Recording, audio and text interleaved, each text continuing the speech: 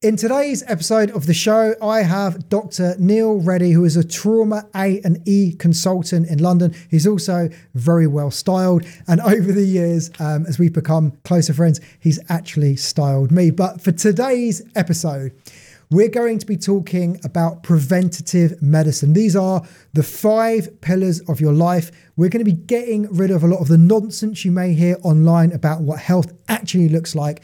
We're going to be dispelling some myths, and we're going to get to some universal truths about your energy, your health, your training, your sleep, and your nutrition that are going to make some profound differences to your life. So I hope you enjoy today's episode. If you like it, make sure to give me a thumbs up and subscribe to the channel. So first of all, Dr. Neel Reddy, welcome back to the show. Thank you. Thank you for having me. Yeah, excited about having you in this this new format podcast. And yeah, let's just get started with an interesting topic called cold exposure therapy. Now, obviously today you came and had your first ice bath with me. So I just wanted to know what your initial thoughts are about it. It's the first time I did it, but glad I did it because there's always a start somewhere. I've been trying cold showers for about a year now. Now this is the first time I did the ice bath. It's a lot harder than a cold shower. Cold it was, but it's good. I know it's good because it's one of those homeostasis. Homeostasis, for the people who don't know, is what doesn't kill you makes you stronger. So interesting you say, because I think cold showers are harder. For me, I'd much rather have an ice bath than a cold shower, because cold shower, you just want to jump out of. Whereas an ice bath, once I'm in, I don't actually feel that cold. I'm just like, all right, how long have I got to stay in for? This is the time. I am going to be experimenting with more ice, basically making it colder, because I do 9 degrees like we did today, which is like the recommended amount. But I feel like we could probably get a bit more out of it. But what are the, obviously being a doctor, what actually happens to your body? So I know for sure, like the first minute is really hard. And then after that, there's almost like a sense of calm, whether that's an ice bath or a shower. So what's actually happening in your body when you go through like cold exposure? So when it's really cold, what happens is it constricts your vessels. So peripherally it shuts down. That's why your hands and your feet are cooler than the rest of the body. The body is so fascinating. What it does is actually increases blood circulation to your vital organs. So you imagine more blood is supplying to your brain, more supply is going to big organs. That's one reason why you feel good of when you come out of it. Yeah. So why specifically though does it help with mood regulation? Because obviously there's going to be a reason for this, but I feel like after I get to the 4th minute out of the 5th, I feel calm. Like a sense of calm comes over and I feel very present. Like you said earlier, the cup of tea you had afterwards was the best cup of tea. Yeah. But is there a reason for that calmness of mind? There are a lot of factors that happen inside your body when this happens. So one, I think, reason would be the more blood supplied to the brain, there's more feeling of the surge of this neurochemical between synapses. So it's like a more awareness in the brain. So hence you feel calm. And I suppose when you're in the moment there, that itself is calming your vagus nerve. So because you are in the moment, because you're feeling everything in that moment, because either you're feeling cold, you don't think of anything else at that point apart from wanting to get out. But even then, that's like in the moment. You said that calms your vagus nerve. Yeah. Are there other ways of calming your vagus nerve other than cold exposure? There are a lot of ways to calm your vagus nerve. We see this at work all the time. For the people who don't know, I work in A&E. I'm an A&E consultant in the NHS. So when people come in with hyperstimulus of the vagus nerve or vagal tone, they faint. Okay. That's because your blood pressure drops.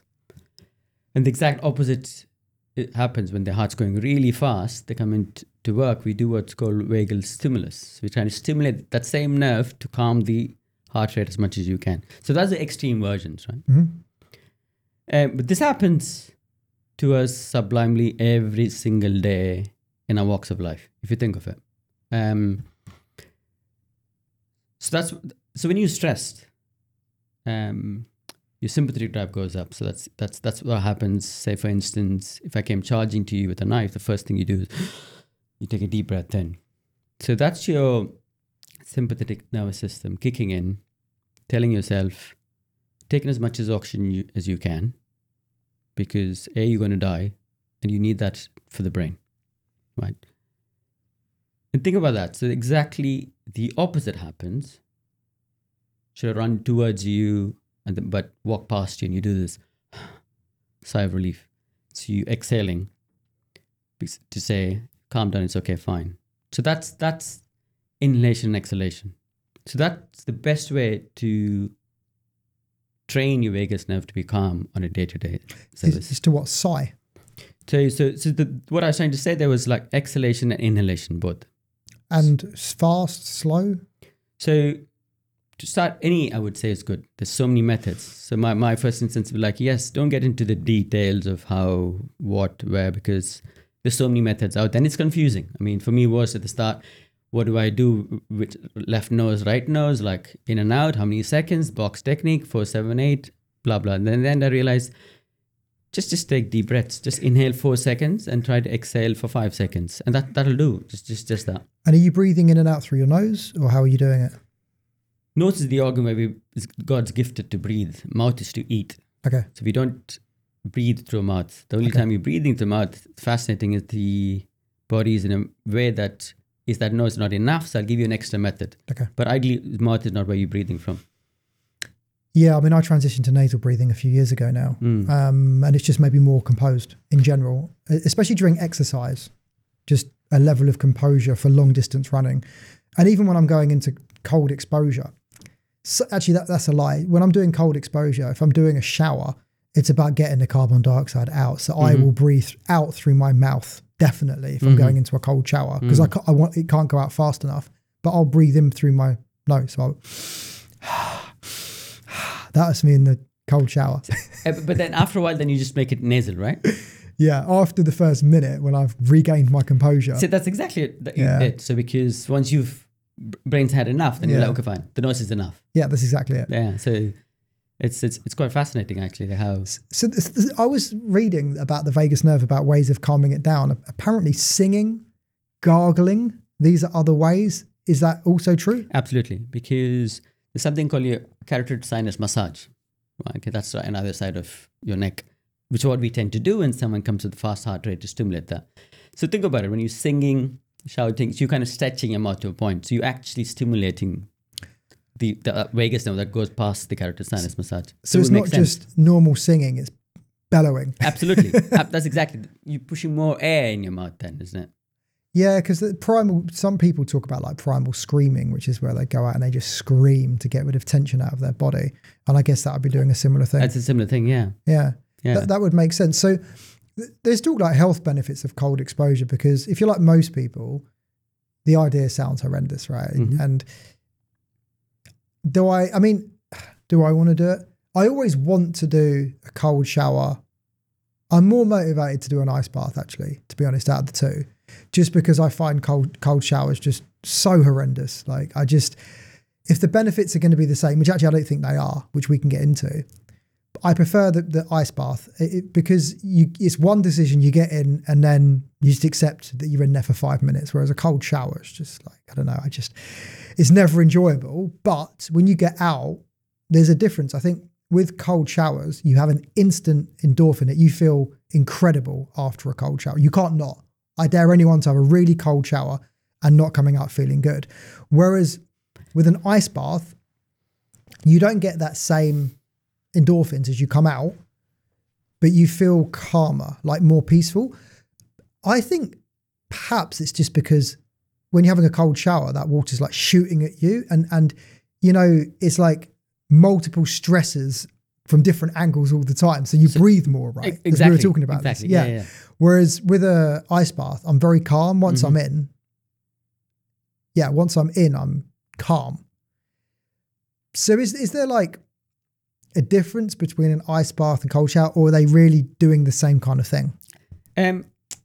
Yes and no, because yes, it's cooling your periphery, so more blood supply is working, and then, as I said earlier, so it's good for you. It increases certain things like your it's an immunomodulator. It increases your leukocytes. It does a lot of things health benefit wise. But the difference, I think, is as we alluded earlier.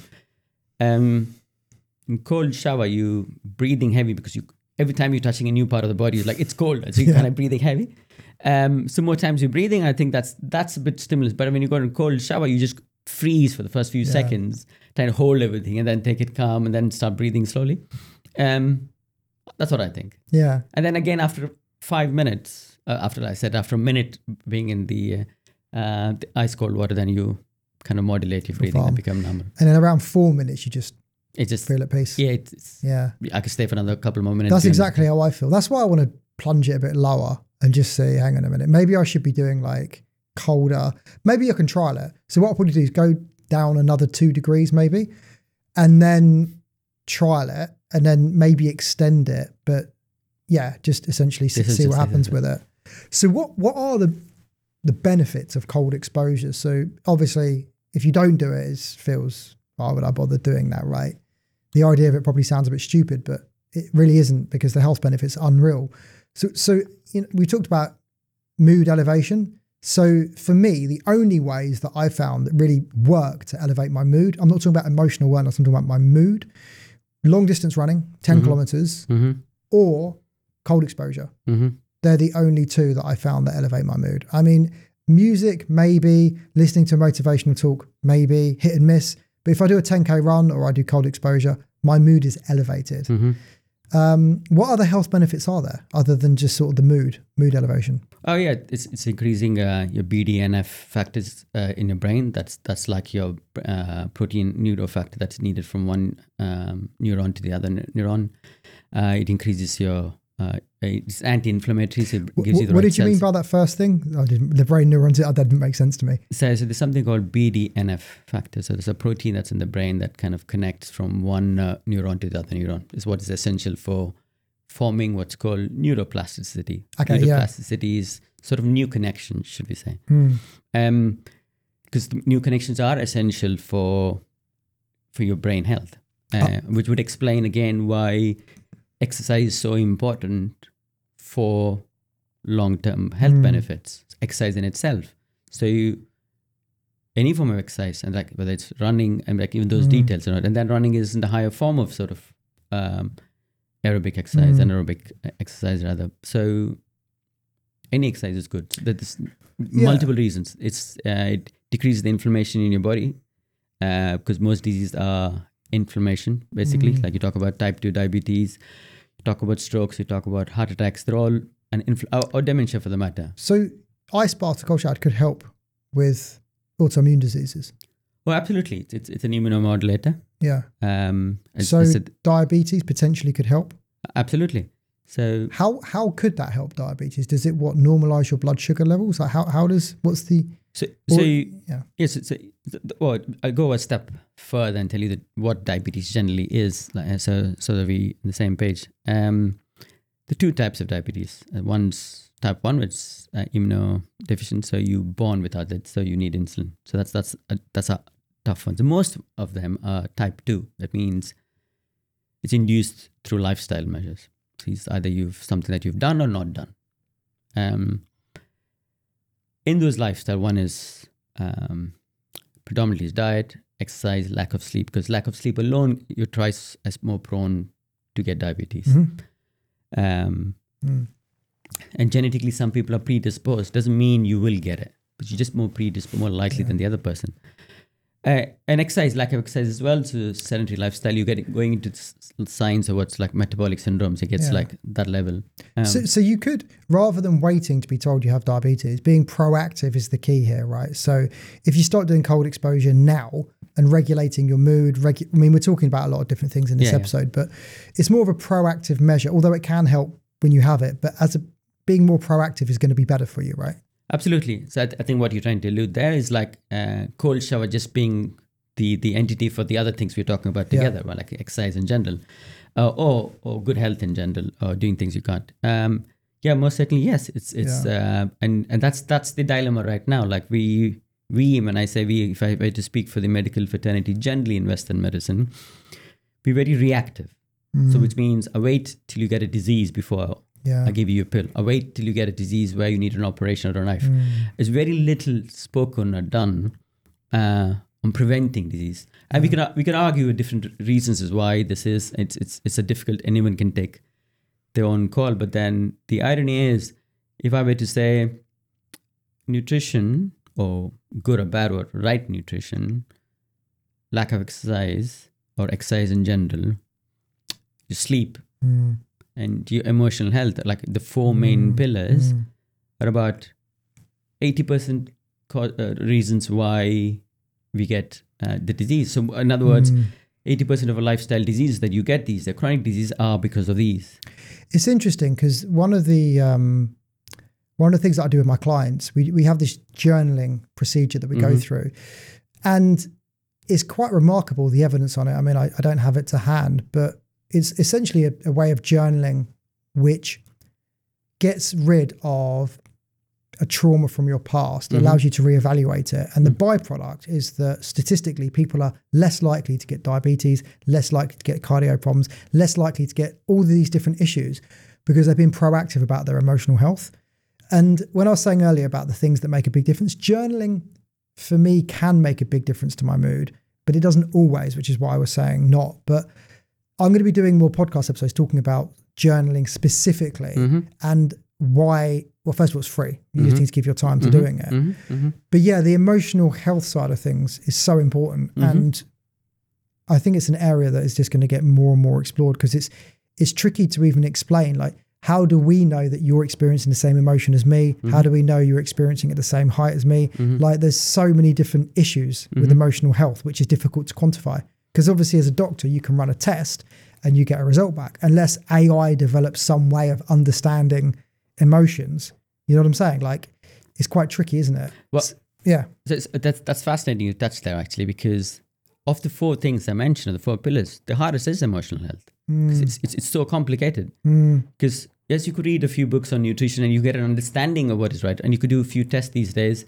and measures different levels, and you can still, even though that is so complicated, but you still kind of understand it. Emotional health, I think, is the hardest of it all. Yeah, it is. Because you could put two twins in identical situations have gone through, but yet they will not come out the same.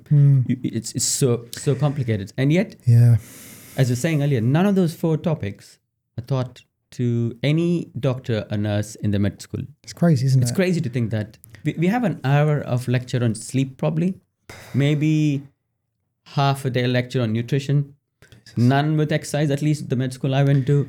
Emotional, forget it. You just meant to know and you just went to understand. I guess it's like that would be that you just move on to a psychologist, right? I mean, that was the... Absolutely. Yeah, I mean, but that's so short-sighted. But, you know, you refer someone to a psychologist, whereas, you know, there's certain things that you could just recommend immediately. Because the psychologist is going to follow his training, right? Depends on what he's trained in. Maybe he's trained in psychoanalysis, maybe he's trained in EMDR. Whereas, who's the person you go to for general health? There isn't. It should be a doctor, but there isn't. So what you end up doing is what we're doing, which is a podcast episode on this, to try and get some truths to help people, because this information isn't available, it is available, but there's so much nonsense online. It's Absolutely. just, I think with age, like I'm 39 now, I think I've been exploring this stuff for like 15 years. And you begin to realize all the nonsense. As you get a bit older, you just go, I don't even need to try that to know that won't work. Like, you know, the reason why I like cold showers and ice baths is that they're hard and you can do them whenever you want, right? The reason why I like journaling is because that's hard and you can do it whenever you want. It's never this one size fits all solution to anything. Absolutely. No. Yeah. Isn't it? It's so isn't even with simple treatments like with nutrition, it isn't. Some people ask me what supplements I need to take or what food I need to eat. I said we could be eating the same thing, but we react so differently, we absorb so differently. Completely makes sense. And same with emotional health as well. It's so different. So you know, earlier when you alluded that like psychotherapist or someone would be essential. That's where you would get to. But if you did all the four pillars well much earlier on, so you wouldn't even get to that far. Like, do you agree? So you'd be more proactive than getting to a point where you're reactive. Well, I think that's essentially what we're getting at in this episode, right? We're going to try and give some universal truths for people so that they can work things out. So, you know, cold exposure is good, right? I mean, maybe you should be following some guidance online, or there's some companies that have training out on how to do it, right? I mean, I've been doing cold showers for quite some time. So, but there are companies that can train you on how to do it right. That would be the first step. So you feel supported in the journey of doing it. And then once you get comfortable doing it, it's then just a case of like anything, it's doing it. It's like going to the gym, you know, unless you actually go to the gym, you're not going to get the results. And it's the same with cold exposure therapy. Can I add a sort of different dimension to it? We're saying, yeah, cold therapy is what I would say 100% essential. It's good enough evidence. It's loads of papers. But even if before you get to cold showers, which I think these are sort of homeostasis kind of styled methods. What I mean is like what doesn't kill you makes you stronger. So this is the extent. This is longevity. We get into this part of the spectrum where, wow, yes, I can act this. But I think much before, I just tell people is your sleep right now? Yeah. You sleeping well? You know the answer. If not, seek help, right? You think you're eating healthy now? Like, don't even get into the details of what, how, what you should. Yeah. Just to the basics. Just 20-80 rule, as we all know about, right? Just do 20% things right. Are you exercising? Are you even walking? Are you having a sedentary lifestyle? Then cold shower to them seems extreme. I mean, just do these first basics first. So you think people are all kind of already aware of what their issues are anyway? If they stop and ask themselves, why aren't I healthy? Most people know really the truth. Exactly. You know that, Jansi. I mean, like, who knows you better than you yourself, right? But there's the other side of you telling you not to believe. But sit down and think and pause. The area that I personally struggle most within this is managing stress is an insidious thing to deal with, because I think there's a few different types of stress. There's the stress in the moment, which is I'm scared of this. Yeah. There's the stress about something in the future, so an apprehension. There's a fear about something from your past, but if you suffer from shame or something like that catching up with you. They're all things that you have to learn to deal with, right? No one can essentially help you. You have to learn your own coping mechanisms or get sort of therapy to help. Then there's the underlying stress, which essentially is the stress that's going to kill you, right? There's the stress that you're not really aware of, but it's there. And that for me is the most difficult thing to deal with. And what I've found is that there's a few things that really help with that. So very, very basic thing. Write down all the things that stress you out in your life. And this is quite hard, but you know, it's one of the reasons why I have this studio here. One of the things that stressed me out in my life was traveling so much with work. So I'm like, okay, that's stressing me out. Why don't I just set up a studio here near where I live? No more traveling. People come to me. Oh my God, I feel better. What else is stressing me out? Working with certain companies is stressing me out. I'm not going to do that anymore. So one by one, I just picked out everything and I removed all of those things that were stressing me out. And I think what happens is in these moments, your comfort zone, you know, everyone says about get out of your comfort zone. I think in moments in your life, you actually need to go closer within your comfort zone, not wider. Because for me, at this stage in my life, I've been pushing myself so hard for so many years on career progress, success, all these areas. I'm at the point where I'm like, actually, do you know what? For the next 12 months, I don't really want to take anything else on outside my comfort zone. I just want to get back to being who I am. So there's like a closing in on that and a sort of reconciliation process. Now, that's huge. Like being able to look in the mirror and be able to change your life. Obviously, I can do that, have my own business, so it's fine. But other people may be a bit more challenging. But then you have the other parts of this which work in tandem, which is obviously what this podcast is about. But the reason why I was articulating that is because even with cold showers, even with all the other things we're going to talk about, if I didn't reduce the stresses in my life, I would still be sick. So it's like all of these things are great, but common sense also prevails. What's stressing you out? Which sounds like it's an obvious question, but no one really stops to ask it. It could be your partner. It could be your family. It could be you need to cut out a member of your family. It could be you need to cut out friends. Could be you need to stop drinking. Like everyone knows what their own are. Yeah, do you know what I'm saying? 100% agree with you. Yeah, and it's that first step of pause. People don't. Which I'm saying, like even one of the breath works I was alluding to earlier, is what you're doing at that point is just pausing. You're just pausing your breath. You normally breathing shallowly, and then you're just pausing, giving it a long breath. Once you pause, I think you get to reflect. And he's right. You know. There's you yourself saying, know what you're doing is wrong. It's the other part of the brain telling you, continue to do it. You're trying to convince yourself, but you know what you need to do. That's true, isn't it? Pause and reflect. Yeah. But I think it's having a protocol to use, which is like, you know, if I'm feeling stressed, what is the go-to? So my go-to, if I'm feeling stressed, is what's stressing me out? Is it within my control or not? If it's within my control, change it. If not, try and let go, which is like an old stoic probably an old Indian philosophy too, right? Well, exactly. One of like most of the Indian philosophy is just pause and reflect, because the only change you can make is you, and not outward. Because it's easy to blame the outward, because he's not doing it for me, or because I think in a way like you're postponing the happiness, because what you're doing there is like thinking, I need to have a job to be happy. I need to get to a holiday to be happy, right? I need to get this kind of a house, this kind of a relationship. Only then I'll be happy. So when you get there, then you're pushing it further. You're not looking at the moment. What is looking at the moment is just pause. It's being in the moment. Yeah, it's so interesting. So it's exactly. So when, as you're alluding to earlier, like how emotional, one of the things I do, like what helps me is I'd say meditate.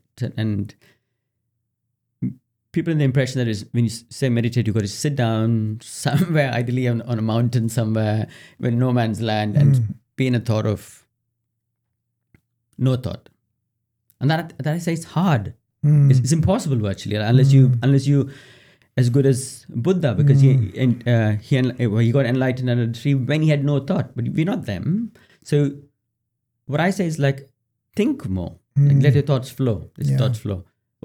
Only then you're questioning. Yeah, I mean, I've experimented in so many different types of meditation over the years, and my thought on this is that really the stereotypical meditation is just escapism. I think you meditate, great, you get respite, which is great. You get away from your stressors, but as soon as you come back out of it, you are still stressed. So it's like, going back to what I'm saying, meditation is really beneficial and really helpful if the rest of your life's in balance.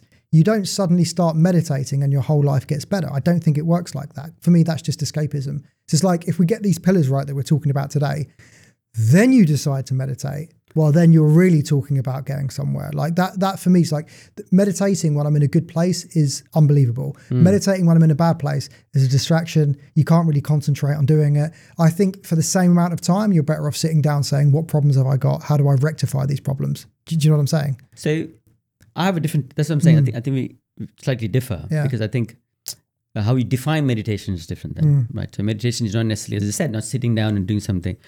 Being in the moment is meditation, right? That's what it is. Maybe that's meditative because that means I'm here. So like Sadhguru says, meditation comes from the word medicine. Like, that means you're unwell, that's why you need it. If you're in the moment, you don't even need meditation. That's what I think you're trying to get to in a point. Yeah, well, I think I'm not a fan of the word mindfulness. I think it doesn't mean anything. And I think when people say you should try and be more mindful, that doesn't work for me.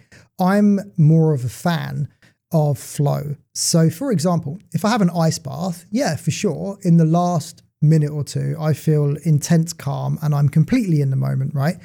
Am I trying to be mindful? No, I'm not trying to be mindful. I've done something difficult that's challenged my system and I'm now extremely present. So for me, mindfulness is the byproduct. It's not the goal. And then when I'm thinking about, a goal for my life, do I want to be mindful or do I want to be in flow? Well, to be in a flow, you have to be challenging yourself to a level which you're not quite sure whether you can achieve it or not. So for me, living a life of flow, whether it's martial arts training, whether it's public speaking, whether it's content creation, that's my aim. I think when people are talking about being mindful or having a life trying to be more mindful, I think that they're wrong. And I'm quite clear on this. I've been there. And I think that during those times in my life, I think being aimless comes along being mindful. I can't help but link the two. Perhaps I'm wrong, but for me, they don't work. So I think you can get the same feeling. Go and have an ice bath, go and have a cold shower. You'll be mindful afterwards, trust me. Also as well, another way of doing this is prayer. So for example, like if you say grace or prayers before you eat food, you're going to enjoy your food more because you're more in the present moment. For me as well, like how do I enter the present moment? How do I become giving money to charity? I'm instantly, if I give money to charity and I walk down the street, I notice absolutely everything. Am I trying to notice absolutely everything? No, of course I'm not. I've done something, maybe it's the law of nature where you've given something or you've done something hard and the reward is that you're in the moment, such as praying for someone else, being grateful, whatever it may be. I think the byproduct is being in the moment. I never think that's the goal. I just don't see how that works. Just to summarize that in one sentence, what you're saying there is to give is more powerful than 100%. for yourself because you've been given to this world. Yeah, absolutely. Like you're a gift to the world, so you need to give back. There's more love in giving back. Yeah, I couldn't agree more. Yeah, that's the whole flow process. Yeah, it's like when you're trying to be mindful, who are you helping? You're just like you're being mindful for me is like you're just trying to escape. I don't get it. So the definitions of these newer words of late. I mean, I'm sure 5 years ago we didn't hear much of what mindfulness meant, or even I don't think I've heard it that often. Nor wellness in tandem or together. Yeah. These are newly coined words that have come on, right? But those practices that you're telling me are 10,000 years old. 100%. Right? Okay, so they date back like pre-English even, right? Pre-Christ, like most of the 100%. Ayurvedic methods are like 10,000 years old. Like even before English language existed, I'm afraid. Like, and then came reasoning and logic behind those methods. And the irony is, like, I mean, you could take it two ways. Like, I think it's sheer arrogance to believe that 10,000-year-old ancestors of ours was doing something, and we were happy to brush that off. That like that didn't make sense. Really, are you that clever? Are you that intelligent? They did things that we didn't. Yeah. We can't even imagine doing things today. And that's I think to me it's sheer arrogance. And I say that with such not anger. Yeah, you take it either way you want, anger or abhorrence, because here I'm sitting. I mean, I come from the land of Ayurvedic medicine. We brushed that off. And I was one of them, and I fell for that idea that it didn't make sense. And now years later, we've just taken one aspect. The yoga is, everybody knows yoga is good. That's just one limb, not even a limb. It's just one iota of the entire knowledge that was there. Yeah, and everybody talks about. Yeah. Sorry. I'm just saying because everybody talks about curcumin now. So turmeric was used everywhere in India, like milk, on the skin, everywhere, in the food. And apparently that's one of the reasons why most rural India don't have Alzheimer's or dementia. That's because turmeric is anti-inflammatory. And I can go on and on. So I think at least it's wise to just pause and look into what was there. I'm not saying one or the other. We're fortunate now to blend both. Like you said, ice cold showers. There's stuff like Surya Namaskara, like pray first thing, praying to the sun first thing in the morning, because those rays are powerful and they go out of the wavelength. The same thing as red light therapy these days is the same rays of the wavelength of what the sun used to give. So it's good. We're in a good state of time now, I think. 100% agree. I even like something like yoga. I mean, the way it's practiced in the West is a bit of a joke. I mean, it's so antiquated. Sorry, so different from actually traditional yoga in India. It's madness. It's like you see, everyone goes to these 45-minute express yoga classes, and it's just like, sure, doing that is better than not doing it for sure. But if you read anything about where yoga comes from, it's so much more than a capitalized way of stretching. Yes. Because really, what's taught in the West is stretching. It's not yoga. And you can say it's yoga, but it's stretching. It isn't. I'm with you. It's just one limb of it, right? There's so many yoga. There's something called bhakti yoga. You know what that is? Pray and you chant to God, right? You're chanting those sounds or those vibration sounds. That's a yoga. That's practiced every day. So in India, that's one limb. This is called Raja Yoga. Well, I think what you're trying to say is the yoga now is, we live in a capitalistic world. So they're selling the idea of yoga. With that comes Lululemon. Lululemon was just the outfit for yoga. I'm sure they made more money than the actual schools of existence that came from India, and they're still even not heard of. Everybody knows Lululemon. I don't think anybody can tell me who the founder of yoga, who's the first yogi, who is the first person to ever done yoga. I ask people this, tell me who's the first person that, as our literature would say, it was Lord Shiva. He's a true yogi. But even that's interesting. I think that because everyone is so busy in a capitalist society, I think people want things easy and they want it sort of spoon-fed. But my understanding of life is that if you search for truth in one area, it's often true in other areas. And I've been teaching communication skills for 15 years and I'm still learning, right? I still think I don't know so many things about it.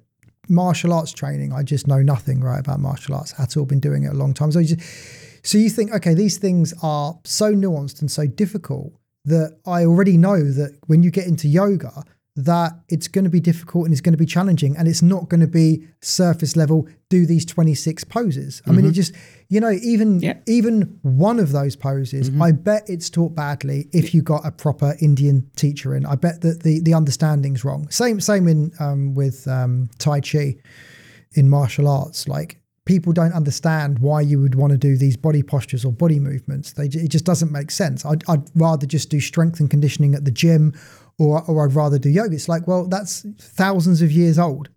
There's a reason why people were doing it. Absolutely. I mean, you can I go to an earlier point where you're saying like you've been doing what you're doing for years and you still don't know a lot.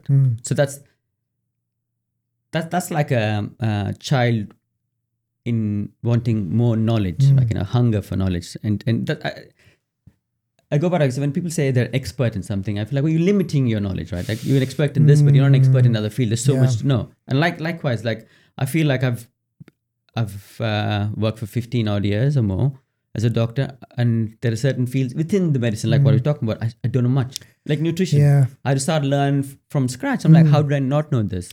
And there's so much to learn. It's and so, same with so yoga, true. like this. Yeah, it came from books came later.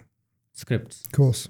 So in good old Vedic culture, it used to come from guru to shishya. That means a teacher would teach a disciple the art, because you wouldn't get filtered or should I say corrupted by words, with no words, because you trained and you teach him, you will not forget. And this is not written, it's taught, and it's taught in discipline. And your role is to find another disciple and pass it on for generations. Do you know why that's so interesting? In the Jewish religion, so there's the Torah, which is the Jewish book, but there's the oral Torah, and the rabbi's role is to actually explain what the Torah means to people, and that has been passed down in generations. It's not written down, so it has to go through the lineage. It has to go through the lineage, and that's a very, obviously Judaism is a very old religion as well. Yeah. And my martial arts instructor won't take on certain students. He only trains certain people who can pass that information down, that are of the same mindset of why it was created. Yeah, because people realize if you're smart, you realize, like, I don't teach certain principles to anyone, because you uncover, during your sort of quest to understand communication skills, you uncover stuff that could be used to manipulate people, and you just think, I don't want to, even though it might not be, it could be. So I'm like, I don't need to teach this, so I choose not to. So it's like certain knowledge I just think would corrupt people or give them too much power, and it's just like, I don't want to teach this. Yeah, it's interesting, isn't it? Yeah, it is very interesting, like how you pause and because I think we should. We could talk. This could be a whole podcast episode, but there's some pillars I wanted to talk about. The second one, which we've touched upon, that I wanted to talk about, was nutrition. Okay. So before we did this, we were talking about blood sugar levels, right? And continuous glucose monitor, CGM, is that what it is? So as you know, I've got one coming in a few days' time. So what I was looking at doing was preventing my blood sugar from spiking quite so much. Now, why would I want to do that? Well, I read Peter Attia's book about longevity, and he suggested actually getting one of these. We've spoken about this before, about getting one. I'm also really curious to know, because I've had sort of IBS symptoms and stuff in the past through caused by stress. But if my gut health was stronger, perhaps I wouldn't have had the symptoms, right? We've spoken about this. So I'm keen to get one of these. And then before we even got onto this podcast, you gave me some unbelievable bits of wisdom. So I just want to share them quickly, and then we can talk about them, right? So I was asking you, like, is it okay to have sugar? And you said, well, if you're going to have sugar, have it after a meal, because your blood glucose level is already high. That's why it's called dessert, because you can have it after dinner. Don't snack, because every time you snack, you are increasing your blood sugar level. So have breakfast, lunch and dinner, or just lunch and dinner if you want to fast, right? And if you want to have, that's one part. The other thing you said is that when you have carbohydrates like rice, if you have olive oil with them, that compounds over the carbohydrate and actually stops your blood sugar level spiking so much. So I'm like, hang on a minute. So if I just limit my snacks, if I want to have them, to after dinner, and have oil with rice and meat, whatever I'm having, my sugar levels are going to go up and down less. That impact on that over the longevity of your life has got to be unbelievable. Absolutely. Yeah. Absolutely. So there's a lot you said there. Let me unpack a few as I go on, right? Before you even get to glucose, I mean, eating healthy is a big thing, right? I mean, you got to get rid of processed food. Let's stick to glucose in itself, because that's the thing you said. What I found is if I tell people glucose is bad for you, or simple sugars are bad for you, and don't do A, B, and C, very difficult to change a habit, right? It is. And I get that, because I'm not perfect myself. To have a new habit with me takes time, and I'm more likely to. Imagine trying to give up black coffee in the morning. I couldn't do it. I wouldn't be able to do that. I wouldn't be able to do it. Yeah, but I can change my sugar habits. That's not a problem. But I couldn't give up black coffee. No way. So what I started was coffee was the big thing for me, right? Yeah. And then I said, okay, fine, I could do without milk. Yeah, right? yeah, I don't have milk. So I went one step. Yeah. And then I went, okay, now I can try. I should have black coffee with sugar in it. And then I'm like, okay, I've got to give it up. I know. And then eventually I'm off it. So I couldn't have gone from a full black normal coffee, like Indian filter coffee, to black coffee straight away. So steps is what I'm trying to say. Yeah. So hence I was trying to say what you're saying about the same thing with glucose as well. But I was going to say, it takes time for your body to adapt. So what you don't want to do is say, right, I'm going to give up all of refined sugar straight away, because your body would just not, you're just going to go straight back to where you were. Exactly. Yeah. So one less sugar is one less sugar. Do you know what I mean? Or one less meal of less sugar is one less meal. So just start with that. Can we just on this, right? So to make it really clear, because you start getting to glucose, sucrose, it's quite complicated, right? Yeah. So if we say initially for this, right, that anything unhealthy is like a dessert, right? It's not, we're not talking about fruit and veg. We're just talking about refined sugar. So if you're adding sugar in your tea or your coffee, if you're having cookies, cakes, desserts, whatever it may be, right? Those are the things that have to go, right? Because they spike your blood sugar level. Yes, that's correct. Now, before we even go on to replacement, so in case we don't go back to this, I replace my snacks. I have blueberries with Greek yogurt and nuts. And that for me is enough. It gives me, it's an enjoyable snack without giving me a blood sugar level spike, right? Oh, so you think. So I think until I've had my monitor, I'm not going to know. Yeah. So the reason why I have that snack is because a friend of mine has diabetes type 1 and he said that snack, he was basically saying anything spikes him, but that doesn't. So it's a good snack. But yeah, I'm keen to test it, which is why we're doing it. So the question I have, going back a step, why is it bad for your blood sugar levels to spike? Is it the insulin that's bad? And why? What's the effect on the body? Cool. So let me break that down simply in simple words. So every time you have anything, what we call sugar or simple carbohydrate, right? Your body produces insulin to act on it. So if you have a snack with sugar, so insulin goes up, comes back. And what you're doing, say another hour or two, you're having another snack with sugar content, it's going up and down. It's doing these plateaus time and again throughout the day, right? Which over a period of time, the insulin becomes resistant. So once it becomes resistant, that is diabetes. Add on. So that's one entity. Yeah. So this the whole spectrum called like metabolic syndrome, where your triglycerides are high, the entity of it. All these are sort of precursor to these chronic diseases. So do you see what I mean? Like by not understanding these, by breaking one of these habits itself, it makes sense. You could prevent to a lot of extent. I'm not saying this alone, but in tandem with others. But what is insulin? Okay. So insulin is essential for your body to break down the glucose that is needed for your energy production. Okay. It's a hormone that is essential. Again, absolutely essential, without which we wouldn't survive, because that's one of the breakdowns. But too much of it is the problem. Okay. Because think about it. Like if you're stretching a band once, twice, thrice, it's fine. But you keep stretching, it's going to snap. In other words, what I'm trying to get to is you're producing too many times of it. Your cells become resistant to the production of insulin. So, the way of having less insulin is obviously just to eat less, right? So yeah, eat less. Snack. So have like set meals. Either have 2 meals a day or 3 meals a day. So there's another caveat to do it, again, as I said, because nutrition is complicated. Sure. So if I start saying people have just 2 meals, then you're lacking in protein that is essential. Again, we can get to that round, like how important protein is. We get there. But we're just sticking to sugars and sugars alone in this conversation. So let's stick to sugars. So you want to have less of sugar, right? Okay, less of carbohydrates. We don't need so much. You can't go all zero. So one of the best ways of saying is, so if you get bread with olive oil in the restaurant, ideally I would say send it back and have the vegetables first because your fibers are up. And then should you have bread after, you don't have a spike because what fiber does is sort of like covers it in a way, and then your insulin doesn't go as high as peak as it is. It kind of plateaus and stays that level. So when you've got your plate of dinner, and you've got vegetables, meat, and rice, you eat the vegetables first, so you eat the meat second, and the rice last. And the rice last. And ideally, you drizzle some olive oil over the vegetables. Absolutely. I mean, if you had bread with olive oil, I would say dip the bread in olive oil because you're covering the carbohydrate with sort of a fat emulsification that kind of takes delayed to absorb. You don't get a peak. Yeah, so essentially it's reducing the peaks. You're reducing the peaks. Yeah, okay. So, which is why the question you said earlier, which why dessert is served in the end, if you were to have desserts. Yes, desserts are bad, we get to that extent, but what I'm trying to get is if you were to minimize it, if you have the dessert at the start of your meal, you're gonna. That makes so much sense. So if you do want a snack, you're better off having it straight after lunch, or straight after dinner. Straight after dinner. So you don't have to give up snacks if you don't want. I mean, yes, you want to reduce them, but if you're someone with a sweet tooth, so you could get a blood glucose monitor because they're like, I've paid like £50 for 2 weeks, right? So I'm probably going to do it for a couple of months. It's going to cost me.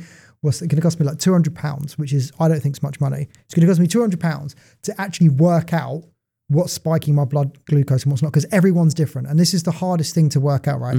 Everyone says you should be doing this diet, you should be doing that diet. Like for me, I've done loads of different diets over the years. I've done keto, I've done these things. What I've worked out for me is that my body needs carbohydrates. Like I don't function very well on a keto diet. It just doesn't work that well for me. So yes, I'm leaner, but my overall energy just isn't that great. So I want to have some carbohydrates with it, but I don't want to have the glucose spiking up and down at the same point. So what I'm keen to know with this monitor is like, what size portion can I have? Am I better off exercising before or exercising afterwards? How long should I be breaking between food? Like all of this can only be worked out if you have a monitor, because how else can you work this out? There's no way of knowing, right? So a great point that you said there, actually, because what you're trying to say most times is we're going by how we feel about our health. See what I mean? So it's I feel better, I feel more energetic, and I feel lightheaded and or have a pain, and then I go up the feeling. But these days there are measures. So the advantage of the present day is saying it'd be silly for you not to measure and not act on it. Like 100%. Like as I was saying earlier, if be responsible for your own health. Like who's got your health at best interest? You, yourself, and I. Like don't put the blame on a clinician to say I've got a problem. Can you help me? What I'm trying to get at is like if you were to run a business, you would look at the figures, won't you? Like you look at what the digits are, and then you think, okay, I'm doing better, and I need data. What I'm trying to get. It'll be silly not to have data now and work on it. And the one being the CBG we spoke about, the continuous glucose monitoring. It's a patch that comes there. You don't have to have it throughout. I'll put a link in the description to the one that I'm buying, so you've got access to it. So just use it for at least 6 weeks to 8 weeks. You have an idea yourself, and then you don't need to use it again. Even if you just carry on with your existing diet, and you look at it and you go, oh my God, why is that spiking? So you're going to be like, woof. And then you're like, oh my God, you have that. You're not going to have that again straight away. No, of course you're not. And you know, I was saying to my friend with diabetes as well, like I was saying like, I have like jumbo oats like for breakfast. And he said, that would spike my blood sugar level too high. And I was thinking, everything you read about online says that they're fine for blood sugar. And he goes, no, that'd be awful. And I'm like, okay, I'm having them every morning at the moment. So I'm like, I'd be keen to see actually the response of those, because they're jumbo oats and they're organic. But you don't know, do you? So that's no one knows. No, that's why. No. That's what I was trying to allude to you earlier. It's not one nutrition to all. No. You could be, give her all the names you want, like it's like keto, whatever, vegan, whatever. But it's so complicated, and nutrition 100%. Is complicated, right? I mean, your gut is complicated, and even if we ate the same thing, our absorption rates are different, our gut microbiome is different, and as I said, we can go into detail at a later point. But I'm saying, unless you test them, you're not going to know. And when you're in the present day where you can test them, we should be testing them. completely agree. And I just think like just general advice to people, right? So if you want to have a dessert, eat it straight after dinner is really good advice, right? If you can have some olive oil with your food, if you can eat it, that's great.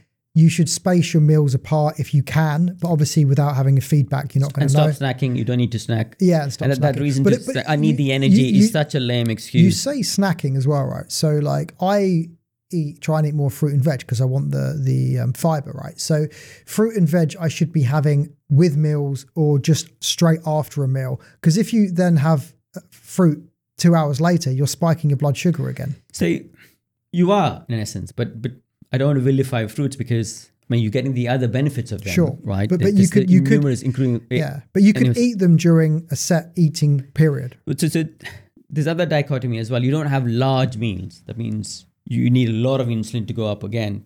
And which there's smaller meals as long as you're getting the nutrients. So this is where you need to balance. You need to work out for yourself. Yeah, exactly. Work out for yourself.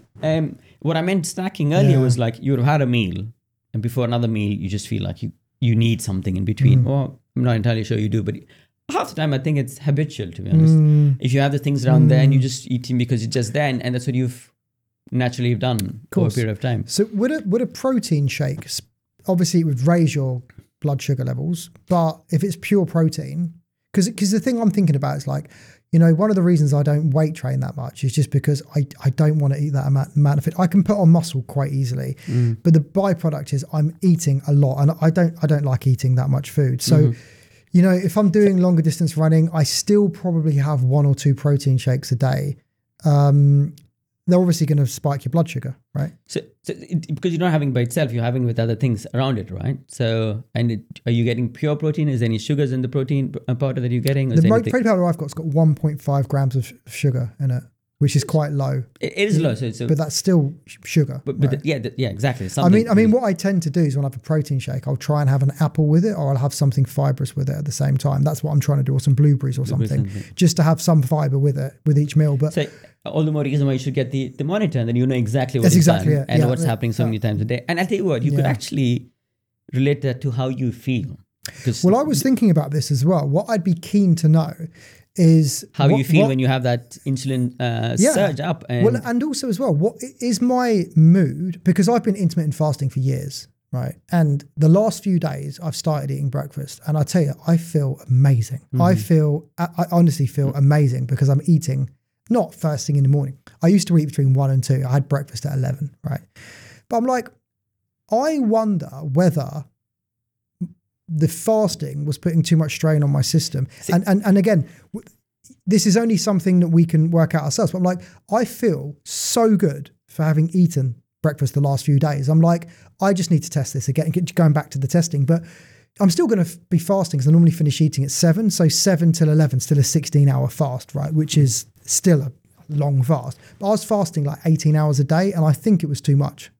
So I'm not vilifying intermittent fasting or fasting, and you could have a different viewpoints and either. And present day that people have a different viewpoint. What they talk about is if you're trying to do time restricted eating or not fasting for long, you're not getting enough of protein. I mean, you can make an argument for that because protein is essential. You have a muscle breakdown, and you can't have the whole, say, 1.5 grams per kilogram, roughly your body weight in ideally at least, and plus half of that. Sorry, so on that, if I weigh 80 kilos, which I'm, a few Christmas pounds, maybe I'm a little bit over that, but so I would need 120 grams of protein a day at least. At least. And it's a lot if you think of it. That's a lot. I mean, protein shakes would make up 50 of that, but I'm still like, I'm probably not hitting that. And I exercise a lot, so I'm probably way short. In which case, if I eat another meal, it gives me another opportunity to get that in. So this makes complete sense.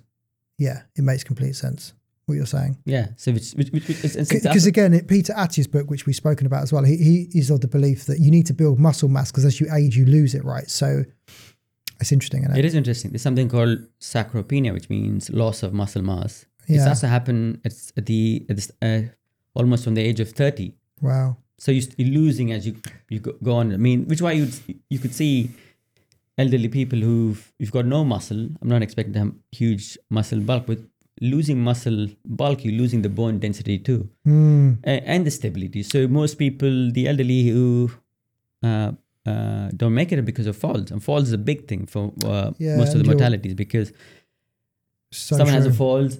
I see it all the time at work. Like we see poor little old grannies come in and they have a fall. They would be absolutely fine. A trivial fall, gone, hips gone, and it takes them days or weeks to get back to normalcy, even if they do, because you're losing it. That's the biggest bone of the body, right? Sure. And that's the likely thing about the other spectrum of it. You fall, you could crack your neck. That's the end of it. Like there's that extreme as well. So which is why I'm saying strength and the muscle bulk is very important. The other thing I wanted to talk about quickly was the other part of gut health, which is spoken about a lot, is fermented foods. So should we be consuming more fermented foods? Generally speaking. Yeah, generally speaking, because I want to get to the detail, but I would say yes to that, because I can get to the detail of trying to say I need to test what is a good bacteria, bad bacteria, what is like the dysbiosis index, and do you have a leaky gut, and do you have yeast? Should I treat that first before I give you fermented food? But that's a bit further down the line. The answer is whether you're having fermented or not fermented, I would say yes. Yeah. Which is why the good old natural yogurt is homemade yogurt is so good for you. The yogurts in supermarkets are laced with sugar though, so you got to be careful. I think Greek yogurt is normally the safest. If you get reduced fat, normally that's laced with sugar. So because I looked into yogurts a lot, either make them yourself, get someone you know to make them, or get full fat Greek yogurt. Otherwise, it's laced with sugar. The other thing on that is that supermarket bread is normally laced with sugar. So you're better off buying it from a bakery instead, because bakery bread doesn't last as long because it's not laced with sugar. So you can freeze it and then obviously eat it that way. So yeah, it's interesting like why we are here today, right? I mean, if you could argue, say about 50, 60 years ago, I think there were less of cancers and less of metabolic syndromes or heart disease, be far less. So what's changed? And you think that it's the food industry. Definitely. And I think it was back in the 50s or 60s, if I'm right, probably even, just after the war, there's a huge surge in trying to increase the production of food, because there's a worry that's scarcity. And that's when fertilizers came in, right? Or any kind of hormonally injected stuff. Then that's when all the packaged food came in, and exporting came in, because traditionally, we're meant to be eating where we are regional from. Definitely. So is eating strawberries in south of India natural? It's unnatural. Not from that region. So which is why you cook the food where you eat, and that's the purest organic form. So if you're cooking around, and so that I'm getting to that complicated part, right? So to answer your question, the yogurt back into 10,000 years old Indian Vedic literature would be from the cow you would breed, and you make yogurt from that and the milk, and the best form of your gut bacteria goes in there. That makes so much sense. I mean, even when you have like allergies, if you get local bee pollen, that's actually really effective in dealing with allergies, which is unbelievable. But again, it makes sense. It has to be local, because that's where the allergies are from. Exactly. Makes sense. So I can go into detail as to how that would make sense, but it makes complete sense, because when you have an allergy, I mean, it could be just something externally, but it could be coming from your gut.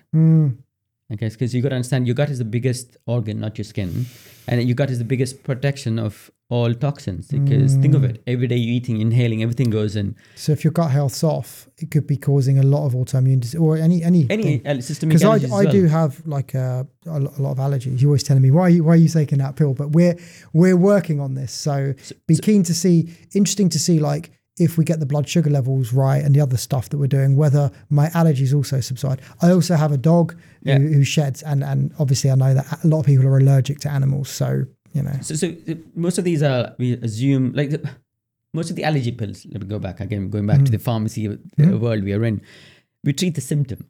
Sure, they don't treat the root cause. So I'm not even interested in the cause. So someone comes with an allergy, I'm not saying I'm not interested, but I'm talking about a generic way. You know what? That's so true, because when you have allergies, you don't care. Like, you know, or you got a headache, you pop a pill, you got an allergy, you pop a pill. Like, it's easy to just pop a pill when you have an allergy. But then you need a pill every day for the rest of your life. Well, exactly. So I can go on further, which is what I'm saying. I think we're in the crossroads where people are questioning, which is fascinating in the medical world. Because with allergies then, I mean, allergies are a symptom of a gut issue for you? Not necessarily. Not necessarily. Not necessarily. I'm saying what could be an underlying cause of allergies then? It's so complicated, right? Okay. So complicated. But what I'm trying to get at is I understand in the first instance when you have an itch, you give an antihistamine. Yeah, of course. But there are reasons why you're allergic because you're eating food that you're allergic to and systemically manifesting with the histamine release. Have you checked the gut in due course time? Yeah, that's true. For years, you just keep taking antihistamine pills. So you can take antihistamines for relief, but try and go and find out why, because the reason why you're having that response could also be an underlying health condition, or it could be a cause that's going to cause you problems in the future. So it could be a gateway into a health concern. One of them. Yeah. But there's so many of that them. It could be. It could be, yeah. It's interesting. Let's, God, this could be a 10-hour podcast. The next part of this that I wanted to talk about was the exercise part. So I'm going to just give a few thoughts on this initially before we get into this. You know, the fitness industry will tell you that you should be exercising every day. You need to be doing 3.5 hours a week. You need to be doing this. You need to be doing this, and all this information, right? In my life, I find that not to be true. I find it to be sometimes exercise can be stressful. If you're run down and you're tired, or you're overworked, or your life's out of balance, exercise is just another stress. If you feel like you have to exercise and it's another box to tick for the day, I think you've got problems. Because, you know, that's not why you should be exercising, right? Yes, it's got health benefits. Of course it has, which we'll get into. But I also think that a lot of people get burnt out. And I think adding exercise into something you have to do is just another stressor that you don't need. And when you look at even sort of elite athletes, they all have a lot of time off where they have certain time where they just don't do anything. Or they sleep a lot, like an elite athlete. I think I was basketball player would wake up at 8 a.m, he'd have breakfast and he'd go back to bed till 12. You know, he gets enough sleep to recover, which again is a different part of this. So sure, exercise is good, but I think to blanketly say exercise is amazing and you should do it, because there's so many different types. There's hiking, there's walking. So could you clear any of this up for me? No pressure, Neel. But you know what I mean? Though? I know what you mean. It's like, if you do everything, you should be stretching for an hour and a half a day. You should be walking your 10,000 steps. You need to make sure you're doing your weight training. You know, you need to do your meal prep on top of this. And it's just like, you know what? I have a life alongside this and this doesn't work for me. I'm not a robot. Do you know what I'm saying? Though? It's like, I couldn't think of anything worse. So I think from what I got from that is we live in this capitalistic world. Yeah. So the people who saying what they're saying, because that's the only answer, because this sort of if there's a product at the end of it, that means you're the product, right? Mm-hmm. So encouraging the idea of exercise, and to do only that is fine. But then we're not denying the fact that exercise is good for you. Of course it's good for physios as well. It's good for personal trainers. It's good for nutrition companies. I mean, you exercising is good for a lot of people other than you. Yeah, right? What you're trying to ask is how much of exercise is needed for you? Yeah, of course. I mean, even think about that, like exercise. Think about who exercise is good for. Well, you need clothes to go there. You need running shoes that only last 300 miles, because I do a lot of running. So I'm like, there's a lot of people that want you to exercise. There's a lot of people that don't, that want to sell you some sugar. Absolutely. Right? That's what I'm saying. But with exercise, I think it's quite nuanced. Yeah, it's not necessarily like the amount, because I guess that's different for everyone as well, right? But it's more just like the overall, what you think of exercise in general. Like, what are your thoughts on it? Medically, there's enough evidence to say exercise is huge pillars, and the outcomes are phenomenal. There's no denial in that. Sure. And then in that we can break down as what is exercise. And I think, as I was saying earlier, because the extreme to me is going to the gym and working out. I'm putting that in the extreme because it's harder to go to the gym and do it.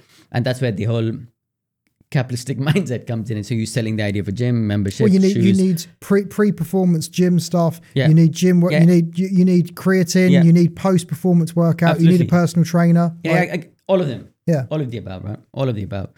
But are they exercise that one can do without the huge financial gain? Yes, you can. And from doing no exercise. So that should be the excuse not to do anything else. So what you don't want to be sedentary. What is sedentary? Like you're just sitting for an hour, not moving. Like just move. So if this kind of spectrum suits people, so be it. But then I think any start is good. Any start is good. It's like 150 minutes of sort of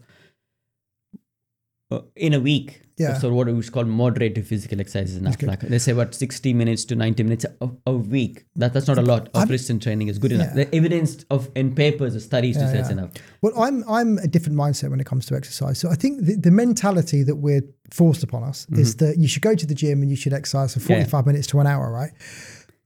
I think in life, I mean, if you get people that look at life, they try and do one amazing thing, right? They just do one great thing. And it's like, hang on a minute. What about just general movement? Yes. So like I have a dog. I take her out for a hike, maybe an hour and a half a day. I also do an evening walk with her. I also walk around. So I'm quite mobile. And if I feel like I'm sat down too long, I'll get up and I'll stretch. So for me, it's not about, when I was younger, for sure, I'd want to go and do an hour, all out, high intensity, right? Because I'm the man, right? They kept getting injured and kept getting like problems off the back of it.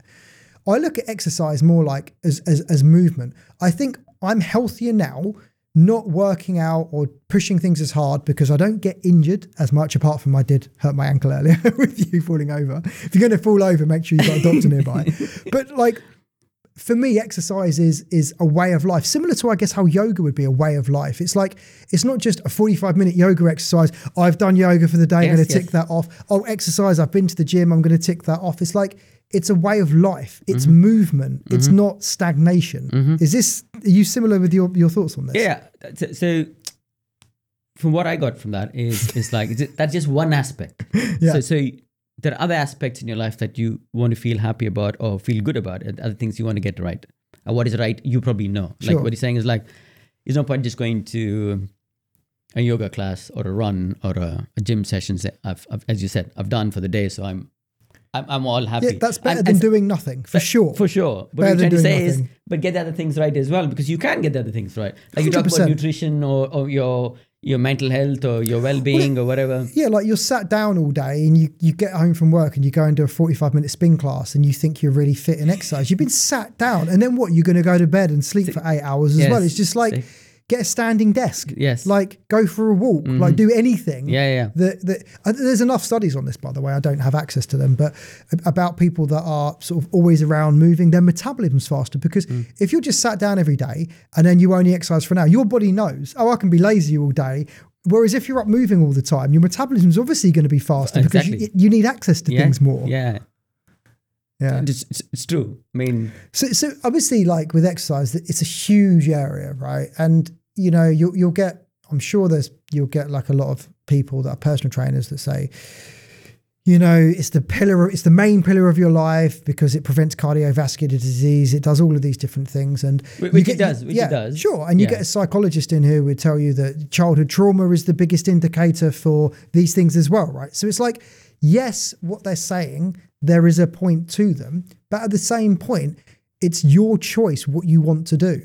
I don't think you should be shamed or forced into feeling like you have to do anything. There's so many types of exercise. Yes. Acrobatics is one. Yoga's another. Walking's another. Like any kind of sport is another. I certainly feel in my life like I have felt pressured to do it, to do a certain amount or to do this or to do that.